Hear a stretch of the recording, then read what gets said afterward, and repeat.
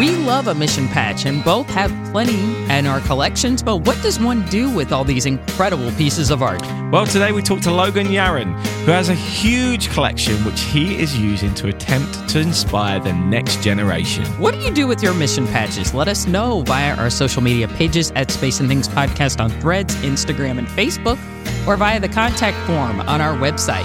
And please consider joining us over at patreon.com/Space and Things. But right now, it's time for episode 182 of the Space and Things podcast. Oh my God! Unbelievable! Unbelievable, but is it right to God? You're listening to the Space and Things podcast with Emily Carney and Dave Giles.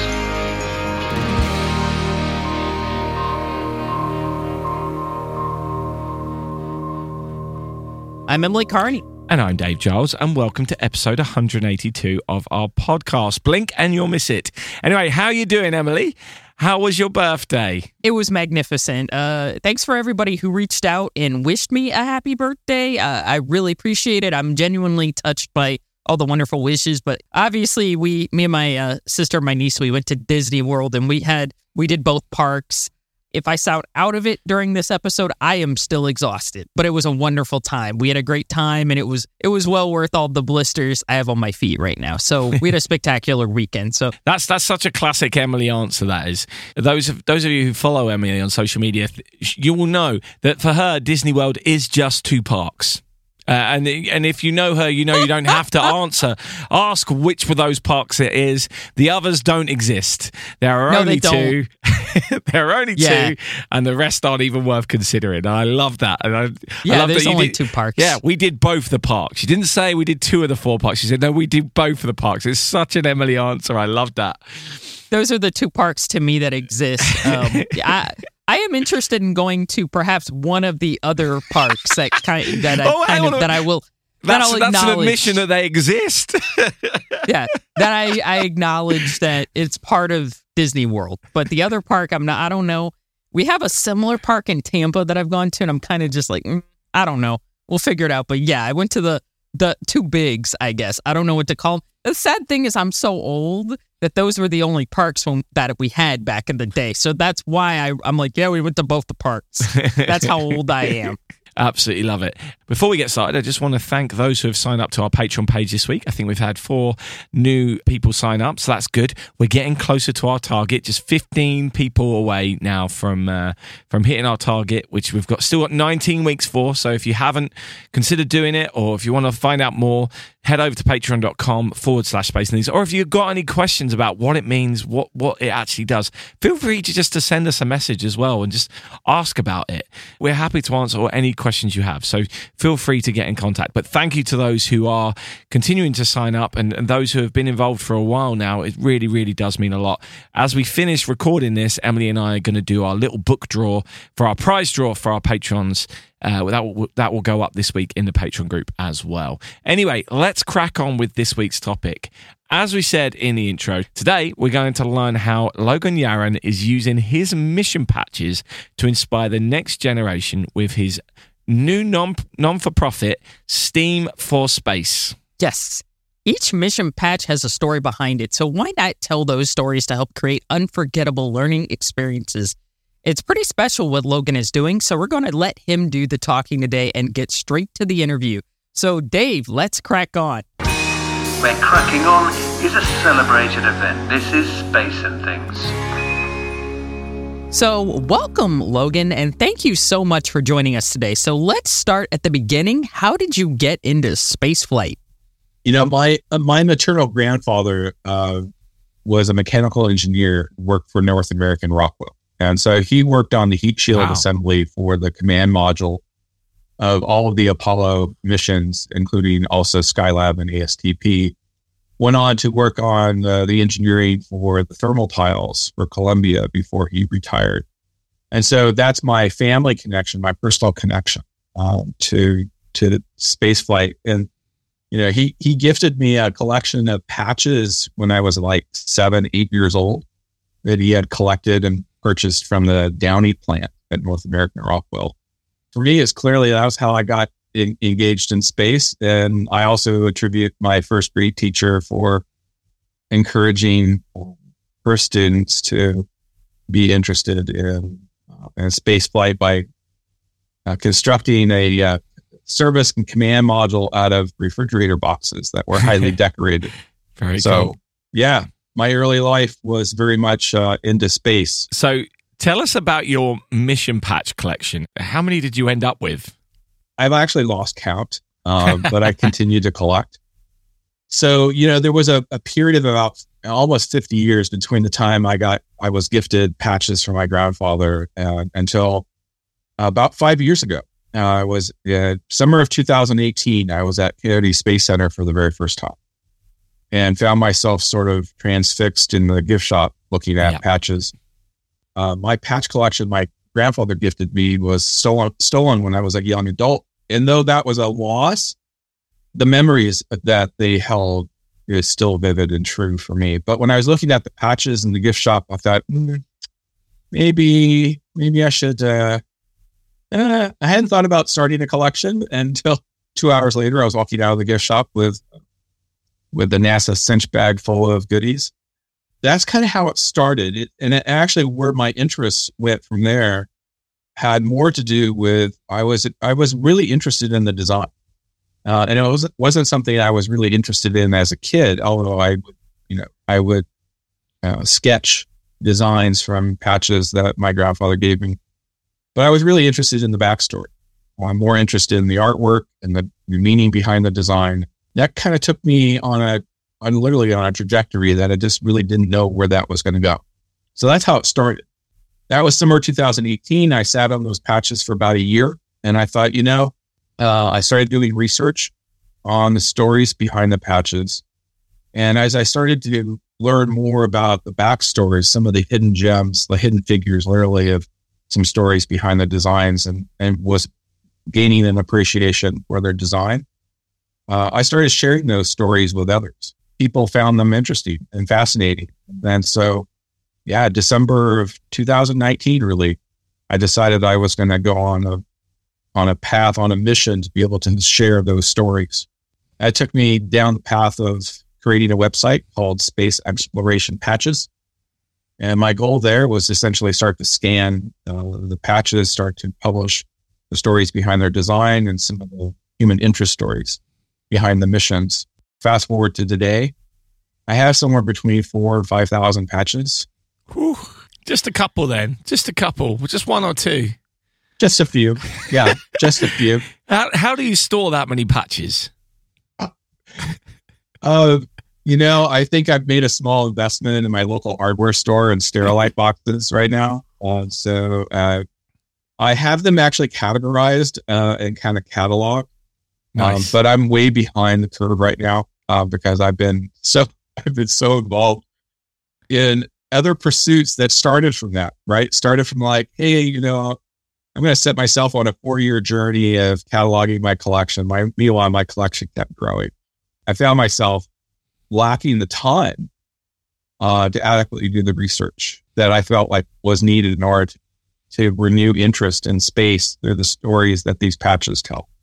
That took me in a direction I didn't think I'd go. It has been a journey. It has been a journey. Like I said, 2019 is when I started building the website, which is called sxpatches.com.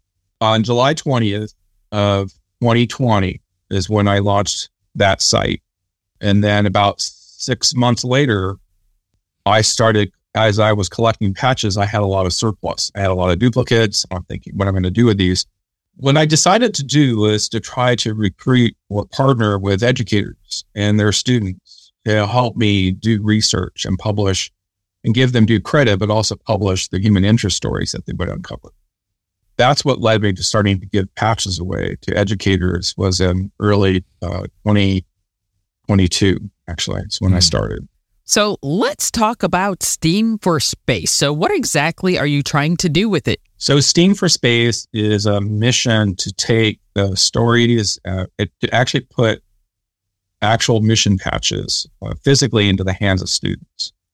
And the goal there is to actually transcend the experience that students have, young people have, with something that's physical. Yeah.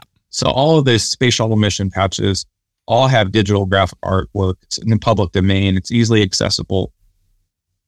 What's missing is the fact that holding an actual patch and looking at the light reflecting off the embroidery really starts to create this personal and emotional connection to what they're looking at. But it actually starts to make it much more of a physical experience and an emotional experience. So it creates this personal connection.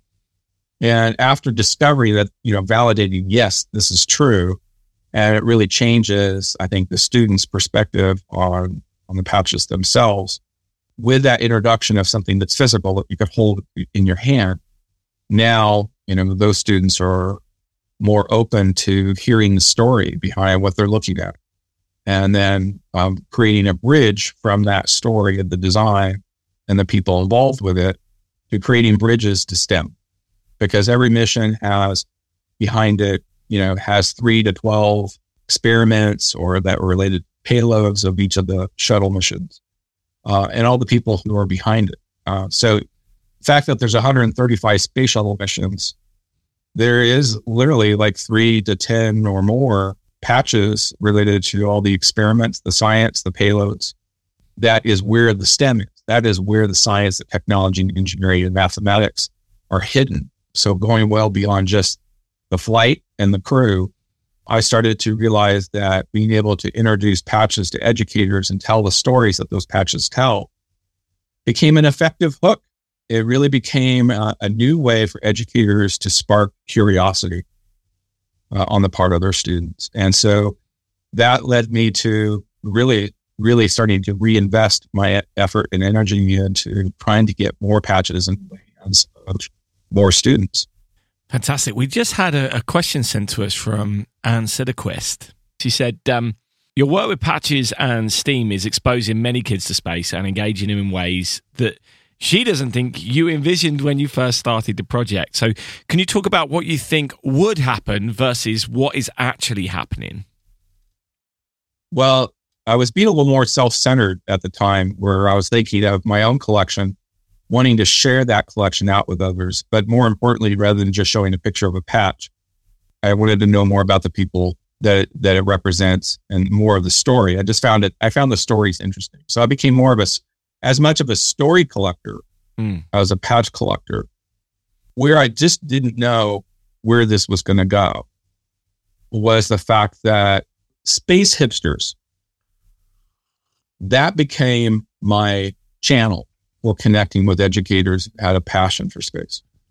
So the enthusiasm that those educators have that were part of Space Hipsters was my ability to connect with an enthusiastic pool of people. Yeah. And the goal was essentially to invite them to hear my stories and to share with them the stories and hopefully use that as a way to inspire their students to see space in a slightly different way. And while the goal was to essentially donate patches, I was doing that out of pocket and I wasn't becoming sustainable. But out of the process, out of the effort of donating mission patches to educators, one such educator, Molly Nipper, who lives in Houston, invited me to co-present at the Space Exploration Educators Conference, SEEK, which is hosted at the Space Center of Houston every year in early February.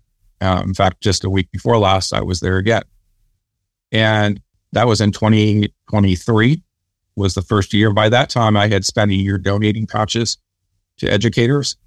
But when she invited me to co-present with her, and the presentation was about using patches in the classroom and sharing the stories with the educators, got them excited. I was on a high.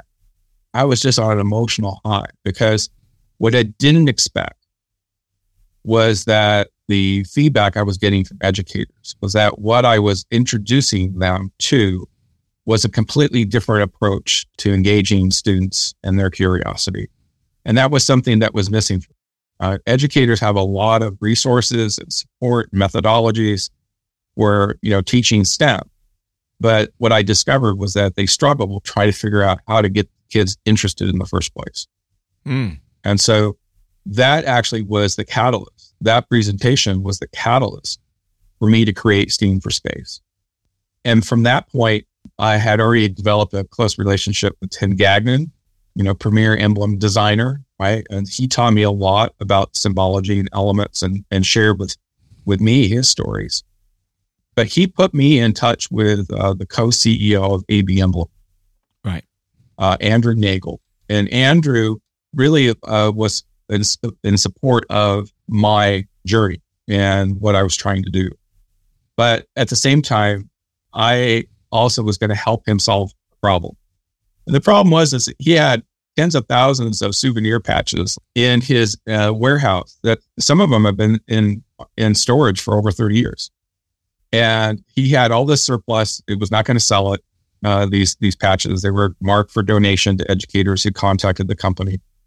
But by that time, I had already given patches to over 100 educators in multiple countries, in different countries around the world. He made it possible for me to essentially continue this mission of getting patches into the hands of students. And I would now, present day, I donated over 23,000 patches to 560 plus educators in 24 different countries. That's amazing. Between Space Hipsters, which allowed me to connect with educators, Molly, who invited me to join her on the journey of getting in front of educators and sharing what I thought was a promising and beneficial approach to getting students interested in space.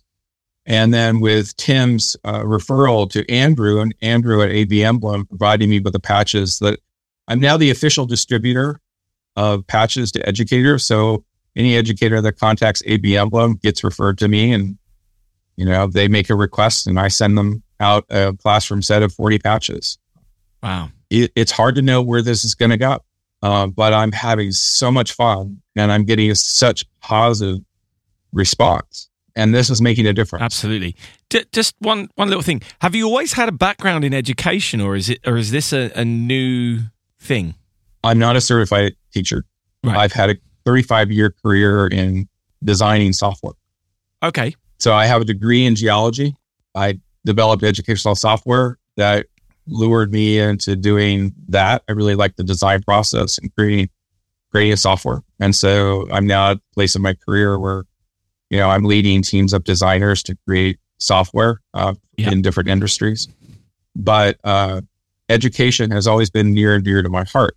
Mm-hmm. Had life been different and opportunities availed themselves in different ways, I certainly would have been a teacher, a full-time teacher. But I'm now in the place in my life and my career where I have the good fortune of being able to invest myself in a different way in education, and in a way that kind of feeds off my own personal passion. But at the same time, I'm making a difference in a way that I didn't foresee. And so how that difference has come to pass and come to fruition has been in large part because of the people I know and the opportunities I've been able to be blessed with. So right before you spoke to us today, you were talking to an 8th grade class alongside Apollo 13 astronaut Fred Hayes. So how did that go? And, are you doing many of these types of things now? I am. So Fred and I became fast friends about 2 years ago. And in fact, it happened to be at a holiday trivia event that Space Hipsters hosted, in which Fred, back in December of 2021, he spoke to the Space Hipsters group and essentially elaborated on his upcoming book. And he mentioned during that period, he mentioned that he was there was content that wasn't going to be in his book and archives that he actually wanted to put out on a website. And so I reached out to Fred. It was kind of a cold message, just like, hey, this is an area of my expertise. I'm happy to consult with you. 8 months later, we launched a site. Coincidentally, I spent like half a day in a Starbucks in Slidell, Louisiana. And after the launching of the site, drove through Biloxi, Mississippi, his hometown, only for my phone to start blowing up because I had called Fred and said, hey, go for it. Go for launch, let other people know. And that was the start of a relationship, a friendship with Fred, which is, for me, it's a unique friendship. But what I found was that he has done a lot of speaking engagements and presentations to classrooms. And that was something that I was also very much interested in doing more of. I had done it in a small way in my local community. But I was intrigued by what Fred was doing with presenting to classrooms. And so we've actually worked together. I've created a kind of a format of presentation to talk about Apollo 13 and also aspect of his career with the approach and landing tests. And today we actually, just before this interview, we presented to 3 third grade classes at a third grade at a magnet school in Glendale, California, and shared with them the story of Fred and Apollo 13. Had this half-hour long Q&A session that Fred had with the class. And yes, we plan on doing actually more of that.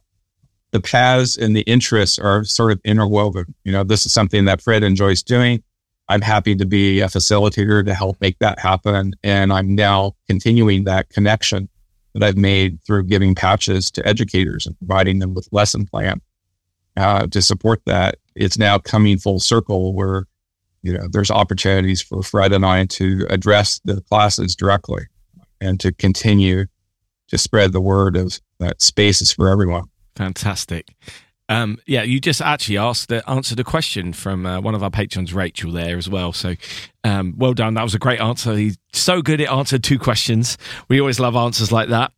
Big fans. We actually, literally, as I'm just sitting here right now, we just had a message from one of our patrons, Don Irwin. He says, first of all, thank you, because he is a recipient of your generosity with the patches and he has used them. But here's a few questions. Was there a teacher or hands-on lesson in some part of your education that may have inspired you to give back in this way? I would have to give credit to Mrs. Gilbert, my first grade teacher from Lincoln Elementary in Anaheim, California. Amazing. Do you have a favorite mission patch or type of patch? Yes. So my favorite mission patch is actually Apollo 13, and that has nothing to do with my relationship with Fred. It was always my favorite. I can never recall why, but out of the set of patches my grandfather gave me, that was the one that I really was drawn to. So our final question is, can anyone get involved with STEAM4SPACE? How does one get involved with that? I'd have to kind of ask back, like what kind of involvement is of interest. I think the involvement for STEAM4SPACE in general is to support educators, support STEAM, and to act as an advocate for sharing space and the enthusiasm for space, and support your local teachers, reach out to them and get involved in that way. In terms of my actual program, it's still in the early days. It's still getting legs and it's still forming in that regard. Well, thank you very, very much for joining us. I see on the website it says that you're hoping to fully launch everything by the end of this month. Yes. So that's exciting. We really love this idea. We're absolutely thrilled that you're doing it. And I've been following on Space Hipsters what you've been doing and all the posts you've been doing. So I think it's wonderful. And I'm really glad we're able to get you on to talk about it. And I'm sure I speak to Emily on this as well, that we just wish you all the best with it, because I just think it's absolutely amazing. So thank you very much for talking to us about it today. And thank you for doing it, because I think it's one of those, we get asked a lot, what can I do to help inspire people? And you've just taken that on yourself. You've gone, right, what have I got and how can I do it? And I think I love that idea of just saying, no, this is what I've got. These are the stories I've got to tell from this amazing resource that I've built up. Yeah. And this is what I want to do. So thank you very much for joining us. And we hope to speak to you again sometime very soon. Thank you very much. It was a pleasure. Where things meet space. This is Space and Things. So I love that Logan started his patch collection in the same way, well, other than the ones that his granddad gave him, but in the same way that I've envisioned that I am going to start my own patch collection of some magnitude of patches by being in the Kennedy Space Center store and standing there at the patch wall and just being like, I think I want all of them. And yeah, he actually left the store, came back and then picked them all up and left with a huge bag full of them. I loved that. And because I've always thought, that'd be amazing. It's so cool to have them all. I'd love to have them all. What would I do with them? And I've got a fair few, but I don't have anywhere near the numbers he was talking about. But I love the fact he's turned this into something and it's actually making a difference. I just think it's wonderful. Yeah, I've spent many an hour in front of that wall at Kennedy Space Center. Yeah. Like, man, I haven't bought all the patches, but I bought, like I said, probably a great number of them, just because I'm like, man, I want to get this specific patch. Patches are definitely, I think, a gateway drug into spaceflight for a lot of people. I've in hipsters, we've had a lot of conversations about patches, particularly lesser seen patches. There are a lot of patches out there that are quite obscure, that are really cool. Not many of them were produced, that I'm just like, I don't know anything about this. This is really cool. And it is more than possible for you to go see these things and just be like, what's that? And get curious about it. And then find out more about the actual mission and the science behind it. Patches are definitely a huge, I hate to use this term, gateway drug into just space flight in general. I think, and plus they're cool to look at. They're fun to put on your jacket. Space hipsters. We've have our own group patches and patches for special things in the past. It's just a lot of fun. It gives people something to identify with, I think, too. I think they give astronauts sort of a mission identity, of, okay, this is what our mission is, what it looks like. And I think with patches for even a community group, it's the same thing. It gives people kind of an identity of, okay, this is who we are. And I think that's really important to people. They like having something to identify with, something to say, okay, this is something I'm into. So I think what Logan is doing is really awesome. It's really cool for kids. I think it's cool because it sort of introduces younger people to that concept of, okay, this is something we can all identify with. And what is this mission about? How do we teach this mission? What did it do? So I think that's really awesome. Absolutely. So for those have you been wondering, STEAM4SPACE, what does it stand for? Is it just a fun name? Well, it actually does stand for something. A lot of people will know what STEAM stands for: science, technology, engineering, arts, and maths. And obviously for space, you would think, it's just all of that for space. But Logan has actually even created an acronym with the word space. So it's for Student Project and Activities Centers on Exploration. And I think that's pretty fun. So he's got a huge big play on words within his title as well. So there was something else that Logan said within this interview which struck me, and that was, we said, having something physical in your hand, seeing how the light bounces off of it, and really can help capture your imagination. And to me, I found that interesting because it ties in with something that Dr. Jennifer said last week in our interview, where she was talking about the IMAX camera and how you could look at all that, because it was handmade, you could see the tooling and how impressive that is. And then suddenly there's a human story behind the camera. It's not just a camera, because you can see exactly where this handiwork has come into play. I think that's the cool thing about a physical patch as well, taking it off the screen, is it's not just about the design, it's about so much of what does the mission mean, and then what does it physically embody, and that patch just gives it that little thing that we can all connect with physically to feel like we're part of it, which is similar to what you were saying, Emily, as well, wasn't it? Yeah, it's a human connection. And I think, human connection. Yeah. I think sometimes in space flight, or in any career that is more science or engineering oriented, I think sometimes that's forgotten. People forget that there's people. It might be partly robotic, but there are people behind these missions who are working on them. And yeah, that you like seeing sort of a human touch. And the patches, they're embroidered. A lot of them have, special sort of hidden features. A lot of them, I know, for example, the Apollo 15 patches has a Roman numeral 15 if you look very closely. Little things like that, really kind of neat little touches. It really lets you know that, okay, this is a space mission, but there are people behind it who are working on every facet of it, including the mission patch and the look of the mission, the aesthetic, I guess. Yeah, and plenty of stories to be told, and Logan is doing his best to do it, which is great. So thank you, Logan. Of course, for those who are interested, you can watch the full unedited interview with Logan on our Patreon page, patreon.com/space and things, and I will put links to all things STEAM4SPACE and Logan in the show notes. If you find that, just click on the link in the description of this podcast in your podcast provider, or go to spaceandthingspodcast.com. spaceforce.com. But yeah, that's where you'll find. And as we said in the interview, the full launch of Logan's website should be happening at the end of this month. So next week, hopefully. From Gagarin to Shatner, this is the Space and Things podcast. So, Emily, what has caught your eye in spaceflight this week? I'm going to keep it short and sweet, but I wanted to give a follow-up on the last week's story about Voyager 1. Mission controllers are still trying to get a fix for the computer glitch that's going on with Voyager 1. Unfortunately, it does not look very promising. So this article basically discusses, is it time to call curtains on Voyager 1? The answer is right now they're not sure yet. One of the mission engineers, whose name is Kareem Badar-Rudin, has said in the Space.com article, the team is tired because we have sustained a brisk pace for 3 months now. But we press on because we have ideas and we have hope.